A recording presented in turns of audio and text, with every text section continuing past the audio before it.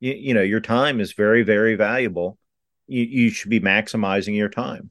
And so if that means not playing the games you don't enjoy or not staying in a job that's you're not enjoying anymore, you have to you have to care about yourself enough to make your time precious.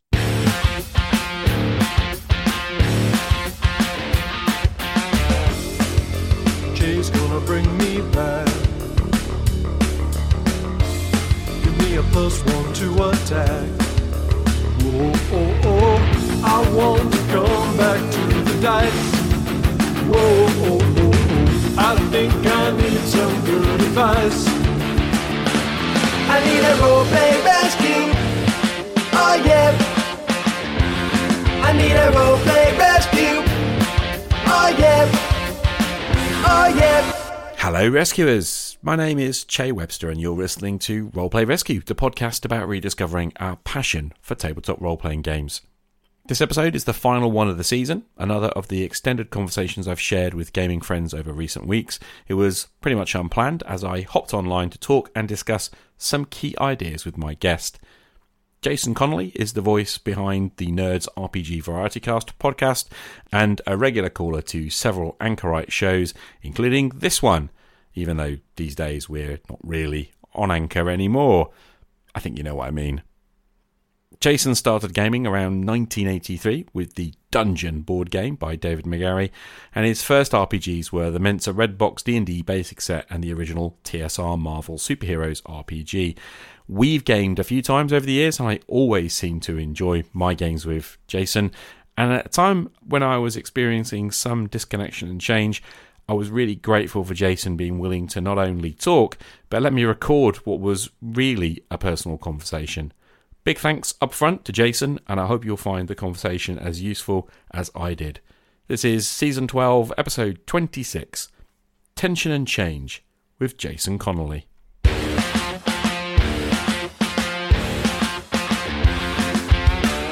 My guest today is Jason from the Nerds RPG VarietyCast, and we decided just to hop online, so I've clicked record.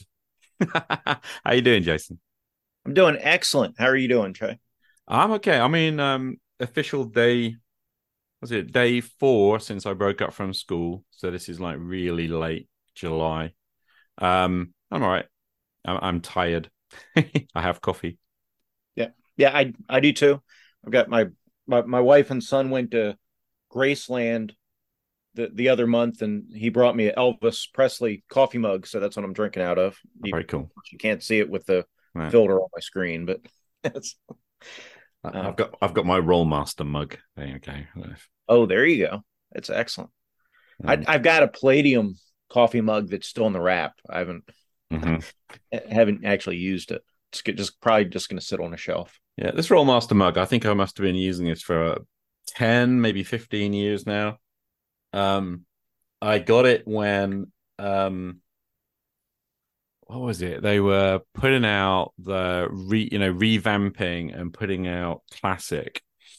And I think that's the Classic logo and artwork from that. And it was about the time when Rollmaster Unified was going into playtest sometime in that era as well. So that's at least 7-8 years ago. And this really goes back a way. I don't know quite how far, but it's good. Well, I think that mug is a good jumping off point. So we're kind of doing a free form thing here, and Rollmaster is a game that we've both been interested in at various points in our life, and we're interested in the brand and the company to some degree, but we have really good memories of gaming, during the 80s or 90s of Rollmaster, right? Yeah. And I know you're trying to focus down on the idea of system mastery, pick a system and get it to the point where you're not really having to think about the mechanics as much. And that way you're not having to change frames as you're playing as much. Even as the game master, you don't have to change frames, at least not as consciously, if you're locked, if you're really dialed into those mechanics. But we have these other games that tempt us. We have Rollmaster that the Rollmaster Unified, they're slowly rolling out the books, right? And I know you did the playtest for Rollmaster Unified, but there's the there's that desire to see what they've done with that system. And so you want to support these companies to some degree because they're genuinely good companies out there that are trying to bring positive things to the community, and we want to support that. And we're interested in revisiting these games and the updates to these games that we played as a youth, but we also want to focus in and on the one game so we can get the most out of that experience, that limited time we have to play. We want to maximize that. So that's kind of a conflict to some degree. Have you? I know you've thought about that off and on, and you've talked about that off and on. Yeah, I think there are a whole bunch of tensions, sort of in the in this hobby stuff. Because I mean, this is the other thing as well, is I kind of don't see this as a hobby anymore. But yeah, to come back to the point about the tension is between kind of wanting to support all these amazing creators in the community, but realizing that there are too many of them to, support them. And then there's the tension of nostalgia and the desire to go back and relive those old days versus the reality that we're not those people anymore and our tastes and everything have probably changed and moved on. And then for me, there's the tension of sort of doing what I want to do and doing what the people I'm interacting with want to do. And whether that is like the players at a table if I'm GMing or the other players in the GM in a game if I'm playing.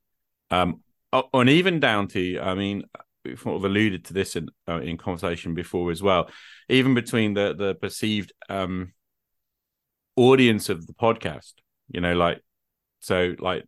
there's a sense of, at least in my head, there's a sense of like you doing what I do for other people, but at the same time doing what I do because it's me exploring and doing things. Do you know what I mean? And so yeah, there are all these tensions, and it's quite difficult. Yeah, and I'm going to be a little bit mean here. I'm going to take you maybe a little bit uncomfortable place, and you can always stop me.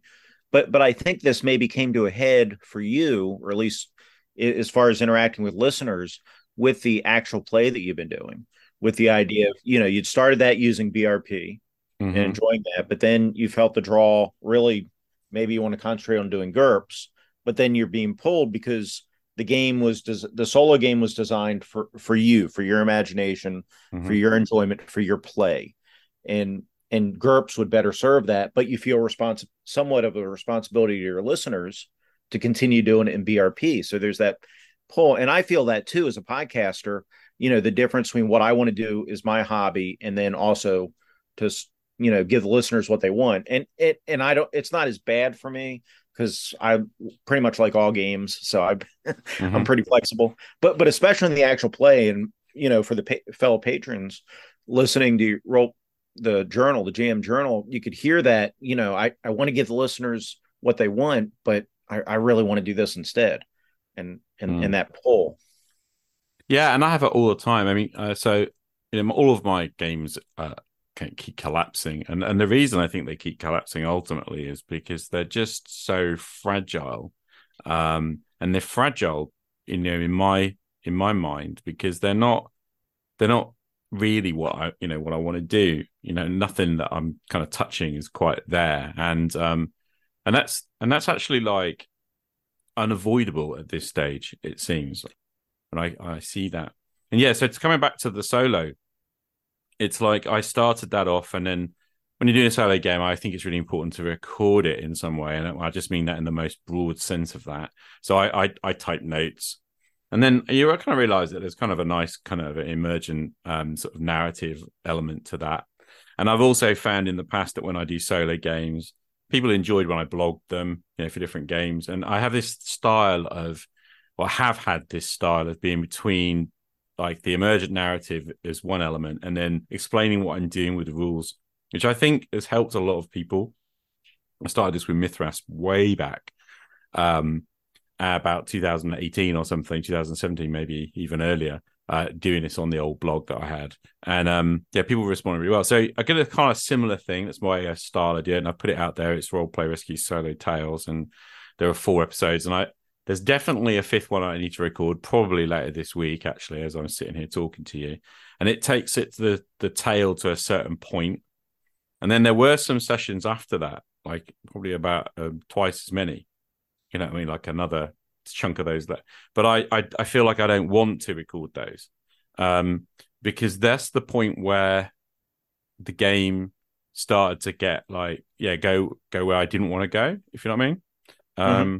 I don't know if that makes any sense whatsoever, but No, you are. I became increasingly, what I'd set out to do with that game was to go back to BRP and see what I could do with that. And then I very quickly kind of had a bit of fun with it. And then I realized that that original sort of BRP thing wasn't quite like ringing my bell, as it were. I wasn't quite, what I wanted to do. And I kept coming back to GURPS as a cool game system. And the weird thing about it is that with GURPS is that the version of that I'm interested in mucking around with is probably just about the most stripped down sort of, because GURPS is a toolkit, so it is about like stripping that down, and that's diametrically opposed to the way, or it seems to me, the majority of GURPS players play. So they play with like everything in the kitchen sink kind of version, and I'm kind of talking about like the 3d6 roll alone, the dice adds damage system, and the reaction table, and like the kind of basics of the combat system, and not much else. Like little subsystems depending on genre. And it's like that's jarring to the GURPS community. I mean, everyone out there will probably think I'm insane. Like, why would you play this game with all this rich stuff in it? Why are you ditching most of it? And it's because that core engine is so solid and useful that it seems to me a waste not to use it. But yeah, the tension is like the expectations of everyone else around what you're doing. So as a podcaster, I've got as an audience, it's not a huge audience, but it's an audience, and I don't know, it's kind of all the time you're thinking, always double thinking. There's always this thing of like, I feel like doing this, but what should I do? I don't know if you know what I mean. No, I do. It's tough. It's and part of that's trying to. Now we're both lucky in that we do get not full bags of mail every week, but we get feedback from our listeners. Yeah. We have some regular listeners that we get regular feedback from, and then we have irregular feedback from other listeners.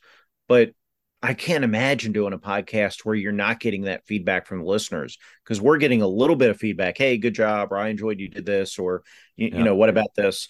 But doing a podcast, because we both started using Anchor, partially because it was easy, and probably partially because of the feedback function. Yeah. And having that listener feedback, especially once you're used to getting that, it's definitely it's a two-way thing, right? You're feeding off listeners, and listeners are feeding off you, right? Yeah. It's a symbiotic thing, isn't it? There we go. Thank you. Yeah, that's much better.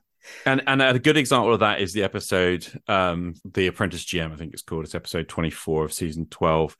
And in that episode, you've called in about the episode I did on Mastery back in 22. And that's right at the heart of that episode is your call-ins and my responses to those call-ins. And it's like actually the calls that you made and a couple of other people have made actually, and the messages I've got from email, they absolutely informed where I'm at.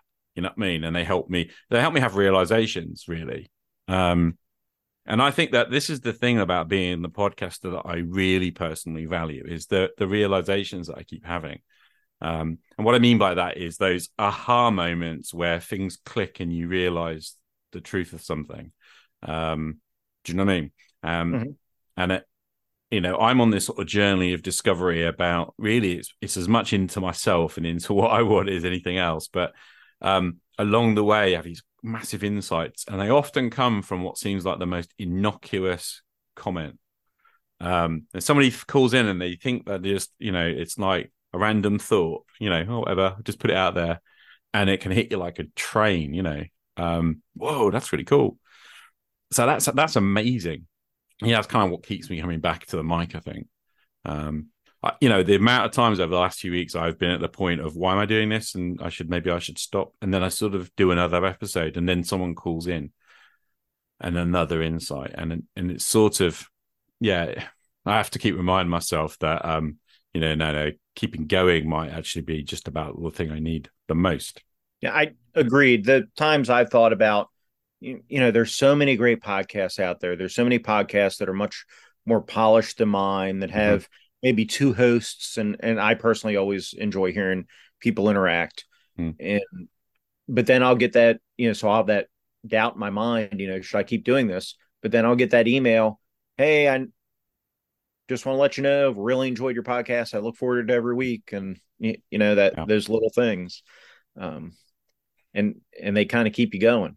But there's definitely a tension there between the time it takes, and you understand this even more than I do, because I don't script. You script some of your episodes. I don't script any of mine, Mm. and the time it takes to prepare an episode, to edit an episode, to just all the back work, not to mention recording it, it it really eats into your hobby time, into your free time. So there's a tension there between the amount of time you get to game and the amount of time you have to put towards podcasting, or Mm. maybe the time that you should be doing something around the house instead. Maybe I should be cutting the grass instead of podcasting, right? That kind of thing. Yeah, or even reading a book. Because the thing about it is it's the energy it takes. And as I get older, I realize I have like a lot less energy. Um and I mean, this is where like recent all of my recent games have died on the altar of like not having enough energy and not putting time when I have energy aside to do them. I tended to, I mean, I'm really only just coming to this realization. It's like so stupidly obvious, but the I was kind of like doing my prep after the end of the working day. I'd come home, I'd write a blog post, which takes mental energy, and then I'd try and prep. And most days by then I'm out of juice, and so I don't, and so that kind of drifts. And I've like had this thing where I have 2 weeks between sessions, but actually I could go those full 14 days, and in that time never have the energy when I need it. And of course the weekends get used for other things. So the podcast gets recorded on a sort of Saturday afternoon. The Saturday morning is housework and stuff and helping out with the rats and all of that. Mm-hmm. Sunday, actually, I've been returning to church. And so there's a 3 hour chunk of my day in terms of traveling there, taking part in the liturgy, coming home, having a meal with my wife. And then in the afternoon, sort of been rest and recovery, and then you're back to work. So actually, where's the hobby fit? And the reality about that is that I'm coming to a holiday period now, so I get to reassess this. But I have to move my tiny prep to another point in the day. It needs to go in the front of the day somewhere, and then you have that horrible thing of, well, where do I put it in this? Because my front of my day is so already front loaded. I'm up at 4 a.m. And I go to Mm-hmm. work at 7, and I'm home at like I don't know 4 5 o'clock, 5:30 in the afternoon, and I'm exhausted. So yeah, I mean, I get that. And of course, Roleplay Rescue as a podcast, that's entirely about that problem, really. I Right. spent the last 4 years pretty much arguing that we have to make the time. And then I kind of don't. So there's the Yeah. tension. Isn't that called hypocrisy? Yeah. It's tough. It is. I mean, we know what you and I both know what it takes to exercise, to eat healthy, to how much sleep we're supposed to get at a night, things like that, right? Mm. Logically, those things, but to put that into practice, isn't always as easy. You can do it, but you have to put that time aside. To eat correctly, you need to be prepping your meals. You need, to take to work. Not. I don't know how it is over there. Over here in America, the convenience of stopping at the gas station to grab a sandwich in the morning, or stopping at Mm-hmm. a fast food place, as opposed to taking that time to prep your food and to take with you. It's Yeah. you know that's kind of a weird analogy, but Not at all. logically what to do, but it's hard to put in practice. Yeah, absolutely. I spent a year changing my food habits in sort of 2000 so we're talking about 2020, as we went into just before actually the end of 2019 and then into the pandemic, basically that year. I did Noom. I used that app to like reteach me like food habits, and it's been really powerful. And I lost like lots of weight, got really healthy. I also went through at the end of that period, I also finally, went through my mental health crisis. And in part, that had to do with those changes, because shifting my diet fundamentally changed, how I felt and how I was. And then when that compounded with all of the stresses of the pandemic and all the things that were going on in terms of being a school teacher in that environment at that time, in the place I was, all of that compounded. And yeah, then the next cycle was from that, from physical health to mental health. And then that's been a year or two cycle of kind of finding my equilibrium again. And now here I am. And the next cycle seems to be around, I've made a massive career kind of shift, which has been really healthy.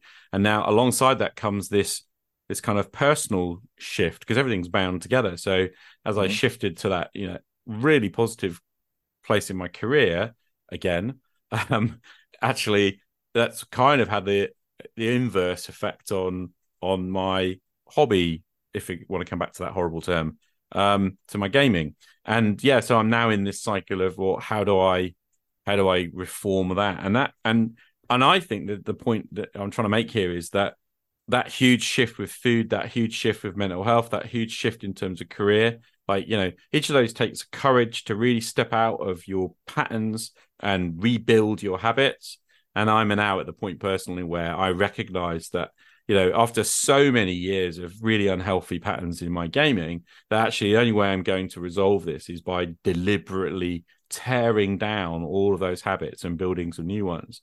And that's kind of where I am today. And that's one part of the reason why I wanted to talk to you, was that to sort of start unpicking some of that, really. And I'm having some fab conversations and messages and all sorts of things with people in the community, especially over the last couple of weeks, because it has been really the last 2 or 3 weeks that this has started to sort of unravel, and as with all things, like chaos is uncomfortable, and can feel overwhelming, but at the same time it provides an opportunity for something new. Like as you disintegrate everything that was the structures you had before, you then get to reintegrate and rebuild something in a different way, and that's the opportunity. Yeah, it's one of those things that change is going to happen, whether we want it to or not, and whether you embrace that change and approach it in a positive, hopeful way, looking for what you can gain out of the change as opposed to what you're losing out of the change. And that mindset, it goes back to the old, is the glass half full or half empty, right? It's all how you approach it. But I also think it's about making like choices, like the choice to lose weight, get healthy, like spend money on a program which kind of had some really good credentials and actually turned out to be incredibly effective.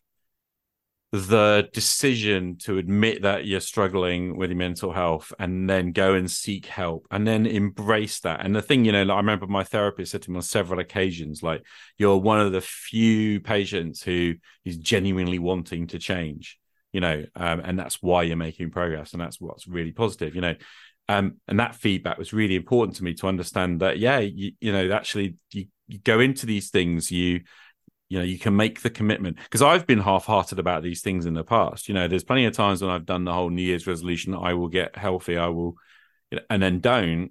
And it's because in the end, you're not prepared to destroy what you currently have. Like the comfortable, safe place is that. Status quo is really good at being status quo, because it's safe and comfortable and, and solid. But when it's become unhealthy, it actually holds you back and can really lead to some, to some pretty difficult kind of ways of being. Actually, it gets really it's like the comfort becomes uncomfortable in a kind of weird, paradoxical way. If that makes any sense whatsoever. Kind of on one level, I can know that sitting in front of the TV, eating junk food, binging another thing on Netflix, which is this dreadful habit I have got into, or had got into, that actually, there's a familiarity to that makes that feel safe. But also you can be sitting there doing it and thinking to yourself, there's no joy here anymore. Why am I, I feel bad. and not recognize that actually that, it's that habit that's just holding you in place. And so to bring that to, to gaming, I was in this loop, have been in this loop of like, try something, get excited about something, try something for a little while. And then, like I said, not organize myself enough to be able to put in the effort I know I need to make, which isn't necessarily a big effort. It just needs a lot of little effort. Is kind of the way I've come to understand it. But you need to do that when you've got the energy, and it's kind of a daily decision thing. Like I've come to understand that, you have to, like, the same decision I had to make with the food, the same decision I had to make with my mental health, the same decision I have to make about work. Each day, all those things, it's what I want. Do I want to continue to be healthy? Do I want to continue to, do I want to continue doing this job, and providing this thing? And then it becomes, do I want to continue doing this game thing in the way that I know is going to be really satisfying? And that to me, that's the fundamental question. Yeah, I don't know that you can hear enough, but let me congratulate you, because you've done some really amazing things, right? You the losing weight thing, the eating healthy thing's hard, the changing career, not changing career, but moving out of a bad job into a good job. That's incredibly hard to, even if you're not happy in a job, the stress of leaving a job to go somewhere new that may or may not work out is very tough. When you look at those, you look at all these things, you've made, well, even look at your game, right? You've slowly been selling off the gaming products you're not going to use. And how many of us have stacks of games that we're, we're not willing to sell, that are just sitting there. So you've done a really great job, and you deserve kudos for all that kind of thing. And you talk about, like, the sitting in front of the TV, and yeah, it's comfortable, but it's not really what you need to be doing. And to bring that back into gaming, right now I think this discussion that we've been having on your show, on Runeslingers Casting Shadows, on Anthony's Casting Shadows, over in Random Screed with Jason Hobbs, and a variety of other places. Spencer Free Thralls kind of got in there a little bit. But the idea of talking about frames and thinking about how we approach gaming, and there's not a right way or wrong way to play, and nobody's saying that. But for you want to try to stay in that character frame. And even as a GM, you don't want to try to switch frames as much. So as much as we love, like we started this talk about Rollmaster, and Rollmaster is a fun game, but it's definitely a game where you're going to go into that player frame and rules frame quite a bit as you're looking at charts and reading results and doing that. And I'm not saying that's bad, but if the intention is to stay in the character frame and not leave it's not helpful. Right. And so there's a place for games like that, 100%. And you love tactical skirmish games, things like that. There's a place for that, 100%. But if you're trying to get that character experience, then those aren't the best games. And we have to have the courage to say, I want this experience tonight. This is the game we need to play to get that experience. I need to let go of the fact that 20 years ago, I loved Rollmaster, so hopefully I'll get that experience again. When logically we know it's not, it's fighting us and giving it that experience, right? For me, I mean, and again, this comes back to like literally where I'm at right now, but this concept of being an apprentice again, that I've kind of arisen, I suppose, because again, it comes from series of realizations, but I think it's been really healthy. And so on one level, I can absolutely provide as a GM any kind of game probably that I know how to run. And for me, that's basically a sort of traditional role-playing game where there's a GM and a bunch of players, and there's a rule system that adjudicates things, and where it's broadly speaking about, the sort of emergent kind of a narrative that arises through play. But I can provide a pretty open game, a game experience, and I can fiddle around with those dials as a GM. But then, the biggest realization, so that's true. But then there's another part of me that just goes, but why would so I know what I want to have as a player. So then it becomes this. I know how to provide that as a GM. So I know that there are no GMs out there I know of who provide a game experience that fits my needs right now and my schedule. All right, there might be one GM I know, or maybe two GMs I know out there who maybe, what they would offer would be kind of pretty damn close to what I would want. But what I do know is if you're listening to what I'm talking about as a player, or wanting as a player, and you want that, I know how to provide that, like, and increasingly with confidence, Um, but to come back to the analogy of The Apprentice, I think that I've had to unlearn everything again. So it's like almost like there's a real value in just going back to the beginning and to come back to the thing about food and mental health and job and everything else. Like with food, I had to come back to like what it is that the realities and the truth, the science, as it were, behind like what we eat, what it does to us, and all those kind of things. And there's a whole load of learning that I got. That I had to kind of go and unlearn a whole load of things that I thought I knew. And then with mental health, it's the same. Had to go and become a beginner again about like looking at how my experience of life is and the way I perceive the world, and and facing up to a lot of the underlying stuff that's sort of surging around. And then when you see that, then you can start to like change your behaviors and kind of get different results. And so with gaming, it's this thing of like, well, I kind of know it's facing up to like, these are the fundamental building blocks that are probably going to be in any game. And then, but the way in which you can present those and the way in which you can put those together can be completely different.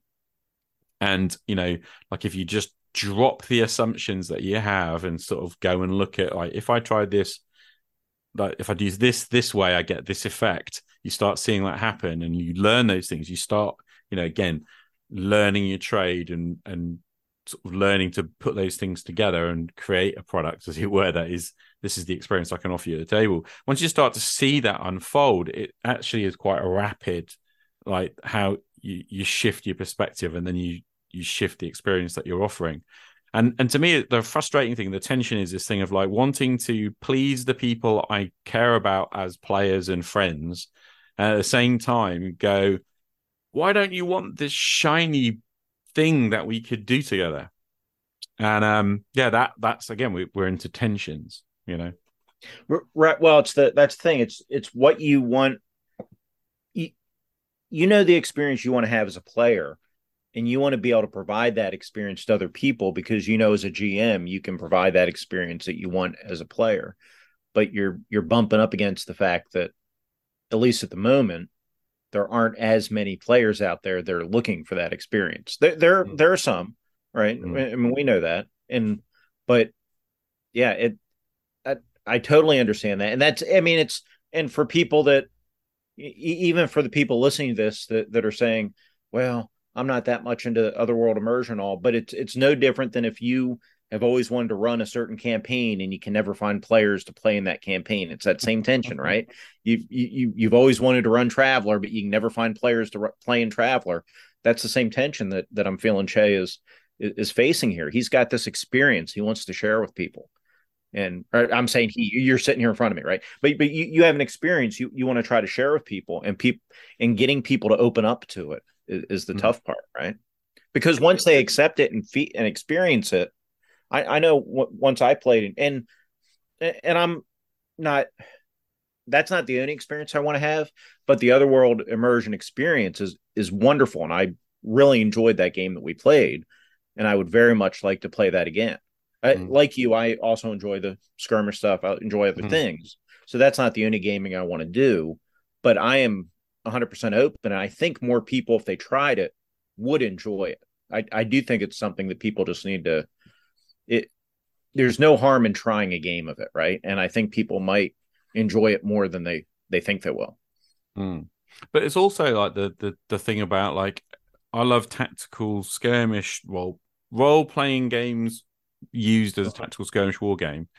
And what I mean is, like, because actually, if I'm playing a tactical skirmish war game, I'm not role playing, and that's because of the way I think about role. So role playing is being in character as character for me, and when I'm playing a tactical war game, I'm looking down on a board with the pieces on that board, and I'm interacting much more with, like how to minimize or maximize the outcomes through the mechanisms of the game rules.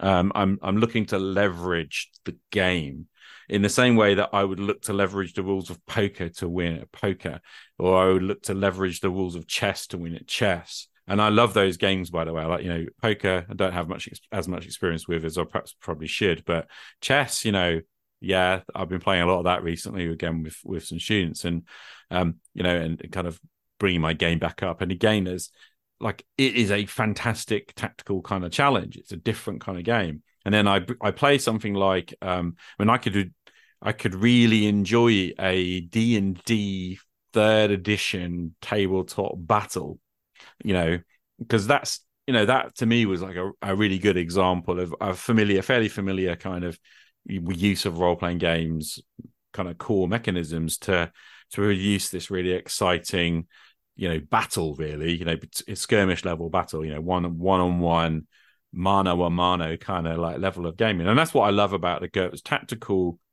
game systems for tactical combat. But what I've realized increasingly is that I like that, and I distinct from really immersive game role playing. And in fact, what I realize increasingly is sometimes a combat might be disruptive to like that experience, especially if that combat doesn't make a lot of sense.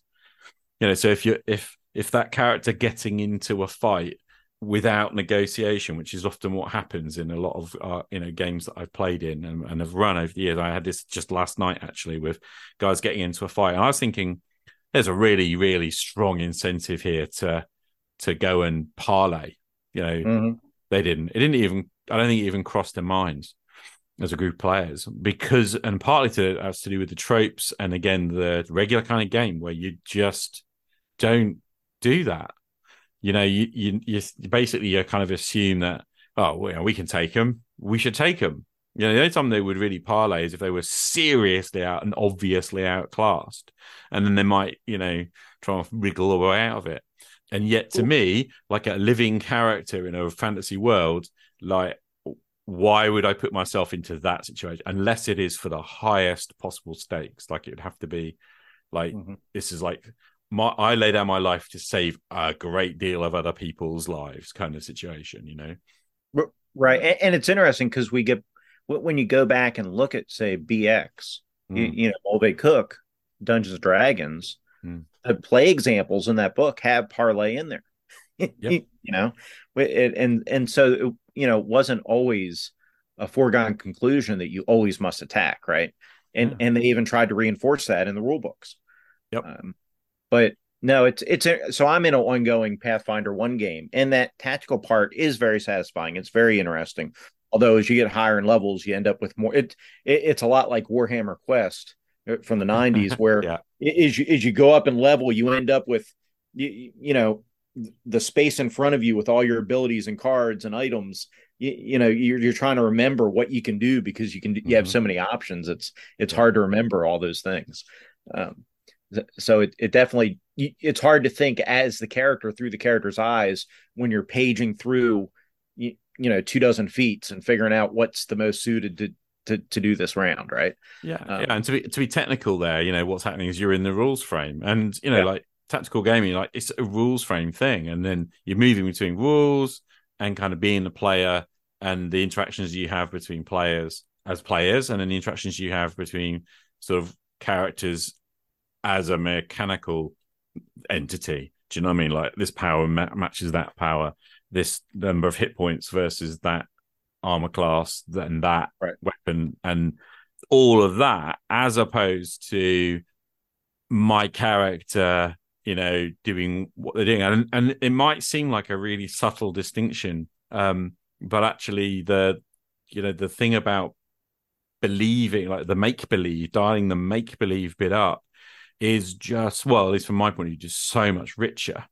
in terms of what imagination can provide, I suppose. And of course, it's not necessarily for everybody. Like, playing make-believe games is not for everybody. And and because it arises out of wargaming, there's this wonderful chimeric kind of blurring of the lines in those things, and there is a necessity to have combat in a game that's really, immersed as well. But of course, the question becomes like, how much does the player need to interact with the mechanisms of play, while they're in that experience? And that's what we're calling into question here. Mm-hmm.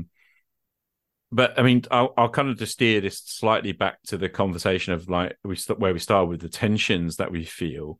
What I'm becoming really aware of is that I have felt increasingly isolated as a gamer because of that, expressing that particular preference, and then realizing that the majority of people around you think you sound like a crazy guy. At least that's how initially it seems. And I found that the only way to sort of overcome that has been to double down on and keep repeating and helping people understand where I'm coming from. To try and kind of express it in increasingly clear ways, so that I don't sound like I'm talking gobbledygook. I don't know if that makes sense, but when you clash worldviews, when the way I look at the game and the hobby is so totally different from the way you might look at the game and the hobby, the only way that we can kind of have a meeting is by having that dialogue. 100%. And I think they're, even as gamers, you would like to think we're open-minded and accepting it all, but it's very easy to fall into, no, it must be done this way. This is the way we've always done it.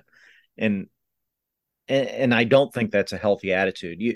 But neither of us are enamored, and you've played 5e more than I have, but neither of us are super enamored with 5e. Not that there's anything wrong with it, but I just did an interview last night as we're recording this with Pat Mooney, whose company does Nations and Cannons, which is they use 5e to power a historical game, no supernatural, a historical game about the American Revolution.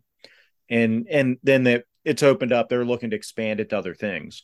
Yeah. But and they have a program where they'll send copies to schools, and it's pushed as an educational thing, and also they have a lot of good things, and I would recommend folks check out Flag Bearer Games and their product. But I've never had a real interest in 5e, and I still don't. But I think it's smart for them, especially with their educational mission. It's smart to use 5e to power that, because it's such a ubiquitous system. And it's got me interested. I was talking with Joe Salvador of Raven Guy Games. He joined in the interview with me. And even though we have other games that we really like, we're probably going to run some of that, using 5e, because that's what's built around, but because of what that game is and what they're trying to do with it. And I could even see trying to do that locally here where I live, even though I would love to introduce people to other systems because of that mission, and, but, a couple of years ago, hey, are you going to run a 5e game? Oh no, I would never do that. But you have to kind of open yourself up. And that's a little bit far afield from where you're going with this, but it's the same kind of thing. You have to be open to it. And I have to be open to the idea that, 5e is the right thing to do that, because when people, teachers and educators, and if you're trying to set something up at the library or local historical site, going through this long diatribe, these are the families of RPGs. And this is, no, they hear D&D, they know what that is. They know kids like it. So it's an easy sell to use that in a historical, for a historical game. And you have to be open to it. And it's the same thing like you're saying. You have to be open to the idea of trying to play without, maybe put the dice away. Let the GM take the dice behind the screen. Let the GM control your character, and just try to play from that character's point of view and do what, be that character. Try to inhabit that space and just do that for a game. Be open to doing that. Let's and be careful about the term "control your character" there, though. oh, sorry, but try to be in the character frame, right? Yeah. Try to try a game where your intention is to try to be in the character frame as much as possible. Just try it once, and you may find you like it. And the worst thing that would have happened is maybe 3 hours you didn't have the best game of your life, which is okay. It's you still have 3 hours with your friends playing a game, right? Mm. So there's no negative to trying this, really. I also think like that there's an inverse as well. Like, so yeah, I'm open, right? And I'd like to try things. I'm basically a neophyte. Sorry, neophile. Let's get that right. A neophile. I love new things. But I'm also coming to realize that actually, once you figured out what it is that you want to do and you enjoy, that there is a great benefit to then shutting down, you know, the channel somewhat and saying, no, no, actually, this is where I want to focus my attention. So, and that's where I'm starting to go. I'm starting to realize that, I spent like years trying out lots of different stuff, and there's a never-ending kind of trail of new stuff that I could try. It actually, now I know what it is that I enjoy doing. It's like starting to say no to some things that I know I won't enjoy doing. Do you know what I mean? Mm-hmm. To free up the time to do the things I do enjoy and to bring, because this is the thing about, well, you've got limited time, we've got limited attention. So I think, yeah, I'm with you on the one hand that try new things from time to time, and be open, but at the same time, if you recognize that like what you're doing is absolutely bringing you kind of maximum joy, then why would you not prioritize that? And I think we are very good actually of kind of allowing our attention to be like pulled all over the place. And part of that is because we want to be social and we want to sort of fit ourselves in. And so I don't quite know how this pans out and works, but I'm starting to realize that getting rid of some things, saying no to some things, and is actually benefiting me. In the same way that when I was struggling with my mental health, I had to say no to some things. And one of those things eventually was I had to say no to the job I was doing that was that was kind of contributing to my misery, however scary that was. Do you know what I mean? And so Mm-hmm. however scary it has been for me, and it has been actually quite scary to turn around and say, I'm just going to give away these games that I kind of don't think I'm ever really going to play. But it's, it was less painful than I thought it was going to be, but it was nonetheless, there was difficulty there. And then increasingly, I'm kind of coming to the conclusion that, if I know that there's some people I really like hanging around with, but the way that they play isn't my jam, that I'm probably better off saying no to playing that in that style and in that way than I am. And I'm better to say to them, you know what, I'd rather hang out and chat, or I'd rather kind of do something else, let's play a board game together, or something else that we mutually enjoy, than putting myself in that place of doing something for the sake of doing it when I could be doing something I enjoy more. So like, I'm kind of coming to the point of view that with the really sort of tactical gamers and really like into that kind of game, that I'd actually really rather play a big arena fight or something and have a proper battle-y type thing, maybe even using those favorite games rules, role-playing game rules, but actually not have any pretensions about this being another world immersed game. It's Mm-hmm. the problem I have is I think I said this when I was on Anthony's show, but I don't want custom on my chicken. Do you know what I mean? Like this Right. mixing Mm-hmm. these two very different flavors together, that kind of blends into this weird concoction that I don't like the flavor of, which for me is probably best epitomized by what mentioning of like 5e D&D. It's kind of like there's nothing wrong with it as such, except I don't like that flavor. Mm-hmm. It's that what we in Britain we have this thing is a product called Marmite, which is a kind of, I don't know, it's kind of black treacly stuff that you put on your toast or something. Some people love it, some people hate it. I absolutely detest the stuff, but there is no middle ground with it, and I'm coming to the conclusion that like the quality of game that you want to have, whatever the flavor is, there is a real value in pursuing that quality. And that means excluding some things. That means saying, no, this is more important than that thing.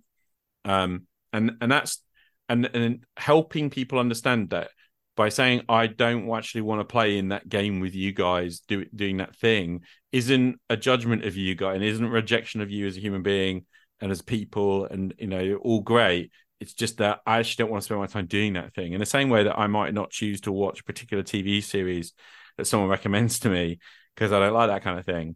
We all seem to be happy with sometimes saying no to things. Like I'm not really into horror movies, so someone recommends a horror movie to me, I'll probably mention it to my wife because she loves horror movies.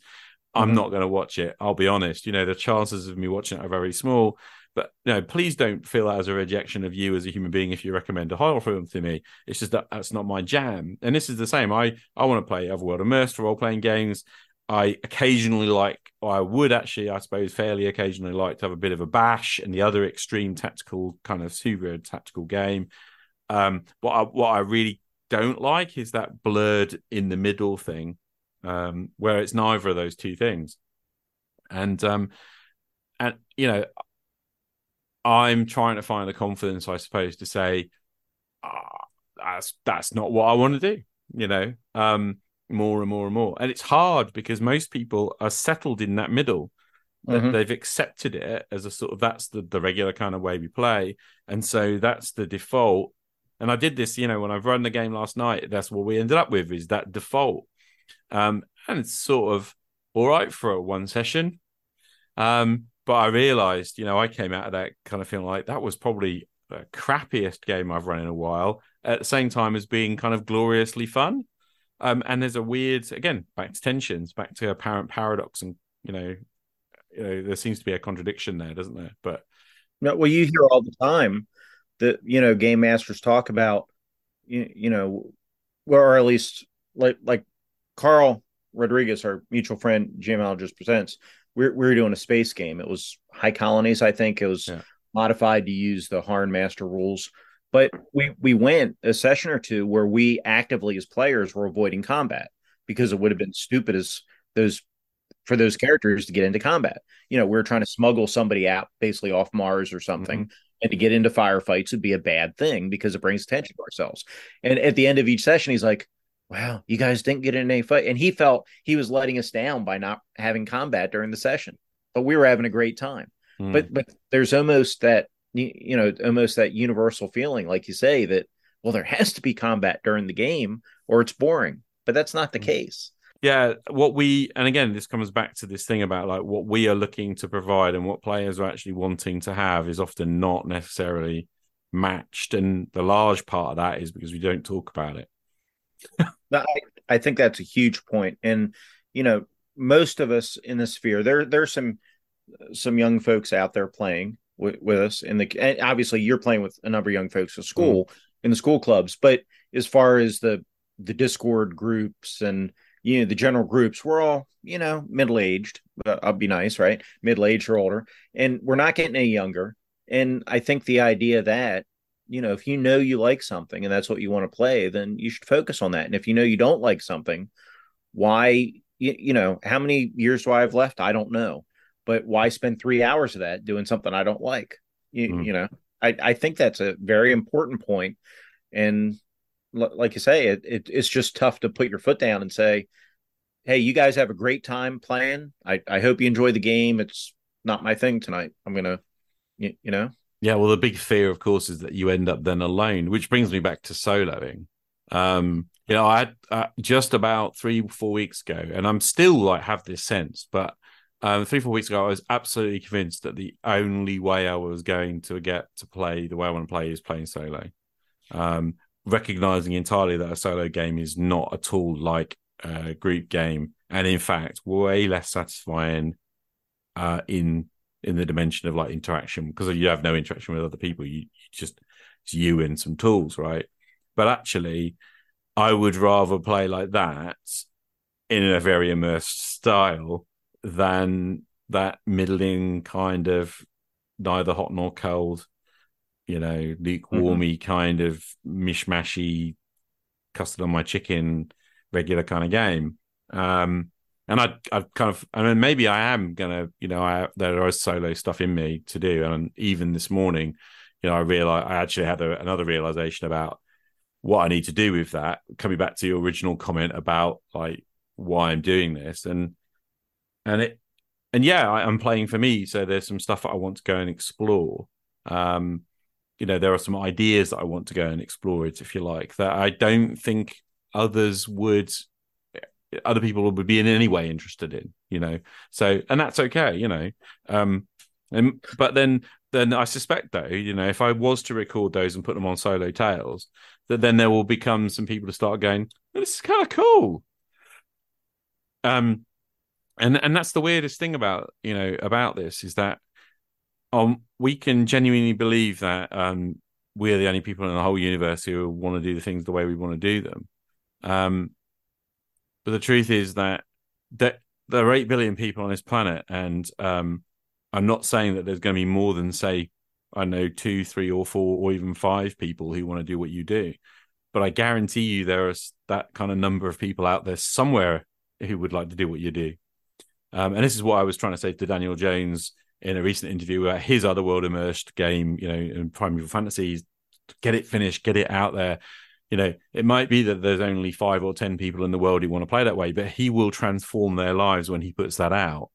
I suspect, even if it's not actually playing the game that he wrote, but actually some of the things that come out of the game that he wrote that just shift the way people think about playing. It's so important. He's already had a huge impact on me and helped me realize lots and lots of things. And I think I keep having a conversation with that guy. And Daniel, if you're listening, forgive me for saying this, but he says all the time, like, are there really other people who are interested in doing this? He keeps asking that question, and the answer is yes. I mean, there aren't hordes, but yes, there are.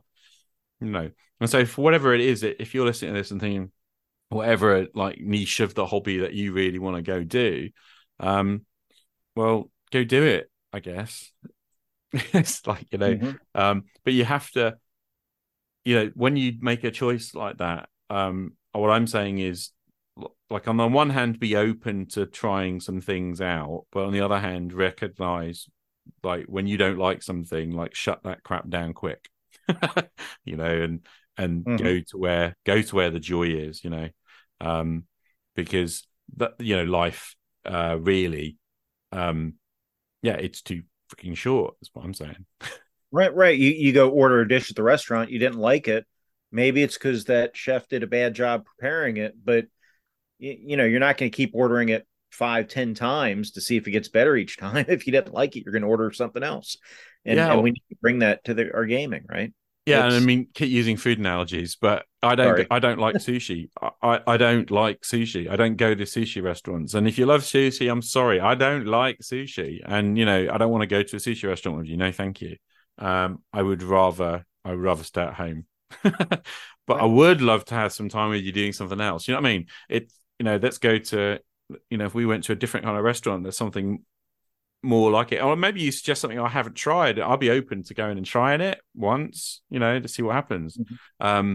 But, in the end, though, this analogy, I guess, holds, for the hobby, for the gaming. It's like, once I've had that experience, if I liked it, well, I might go back again. But if I don't, or if I'm ambivalent even, then I probably don't want to waste my time going there again. And, right. Time, my money, and my effort. I'm of the view that we have like 3 entirely precious things. One of them is actually our life itself, right? The energy that flows through us and keeps us alive. One of them is our time. And another one is our attention. And of course, these are commodities, I guess, in a way. Like human beings are traded. That's wrong, but they are. And then our time we trade, and our attention we trade. And sometimes I think we trade our attention too cheaply. I think that's a great point. Yeah. All right. So what we got to in this, because it's been an hour. Yeah. Well, no. I think that last thought there is a great way to end it. That's because I think that's a great way of summing all this up. Your time is very, very valuable, and you should be doing it. You should be maximizing your time. And so if that means not playing the games you don't enjoy, or not staying in a job you're not enjoying anymore, or you have to care about yourself enough to make your time precious. And yeah, I'm gonna just say one thing though, that there is a converse to all of that, and that is, like, if you're in a job you hate but you need that job to feed your family, right? Or if you're doing something that is necessary, you know, and it's uncomfortable and it's unpleasant, but it's kind of necessary for like the, you know, fundamentals of what you need to do as life. That's a choice. That being said, I think we can easily get ourselves into the position of like accepting that as the norm and not actually looking out for the opportunity to improve ourselves or to improve our situation. And you know, these things are not on the same scale. Don't get me wrong.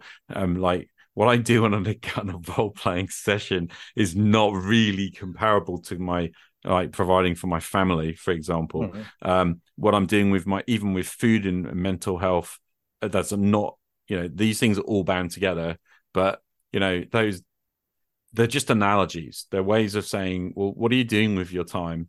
And do you have to accept that price for, you know, I'm kind of thinking like, you know, if you're we have the struggling author in the garret, right, who's doing some dreadful, awful, low paid, shitty job to put food on the table whilst they perform their dream. I think that's perfectly noble.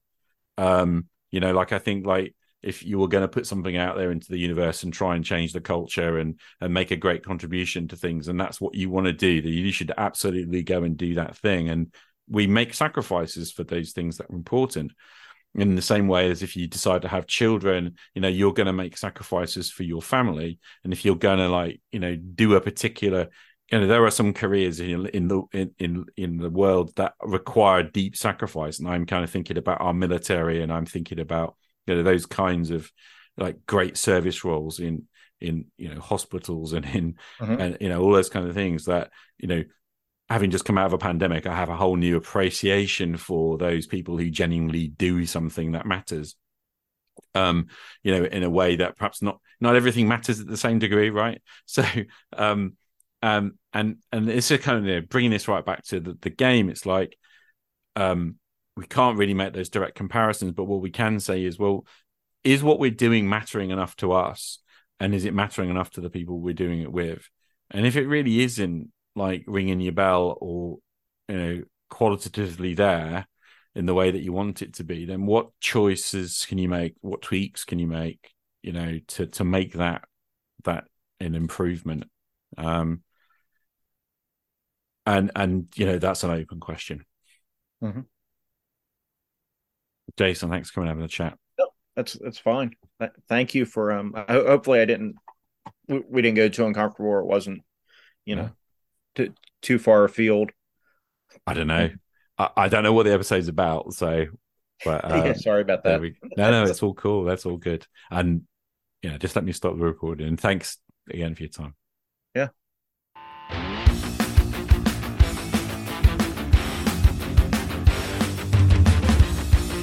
Big thank you once again to Jason from the Nerds RPG Variety Cast for hopping online and sharing this conversation. I'll stick a link to his stuff in the show notes.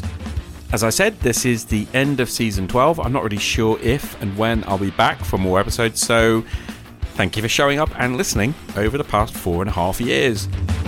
If you have any questions or comments, I'll love to hear from you. Call in via speakpipe.com/roleplayrescue and leave your message. Thanks once again to all the Roleplay Rescue patrons who support the show through patreon.com/RPGrescue. And thank you to John from Tale of the Manticore for the Roleplay Rescue theme music. My name is Che Webster. This is Roleplay Rescue. I hope to see you again sometime. Game on.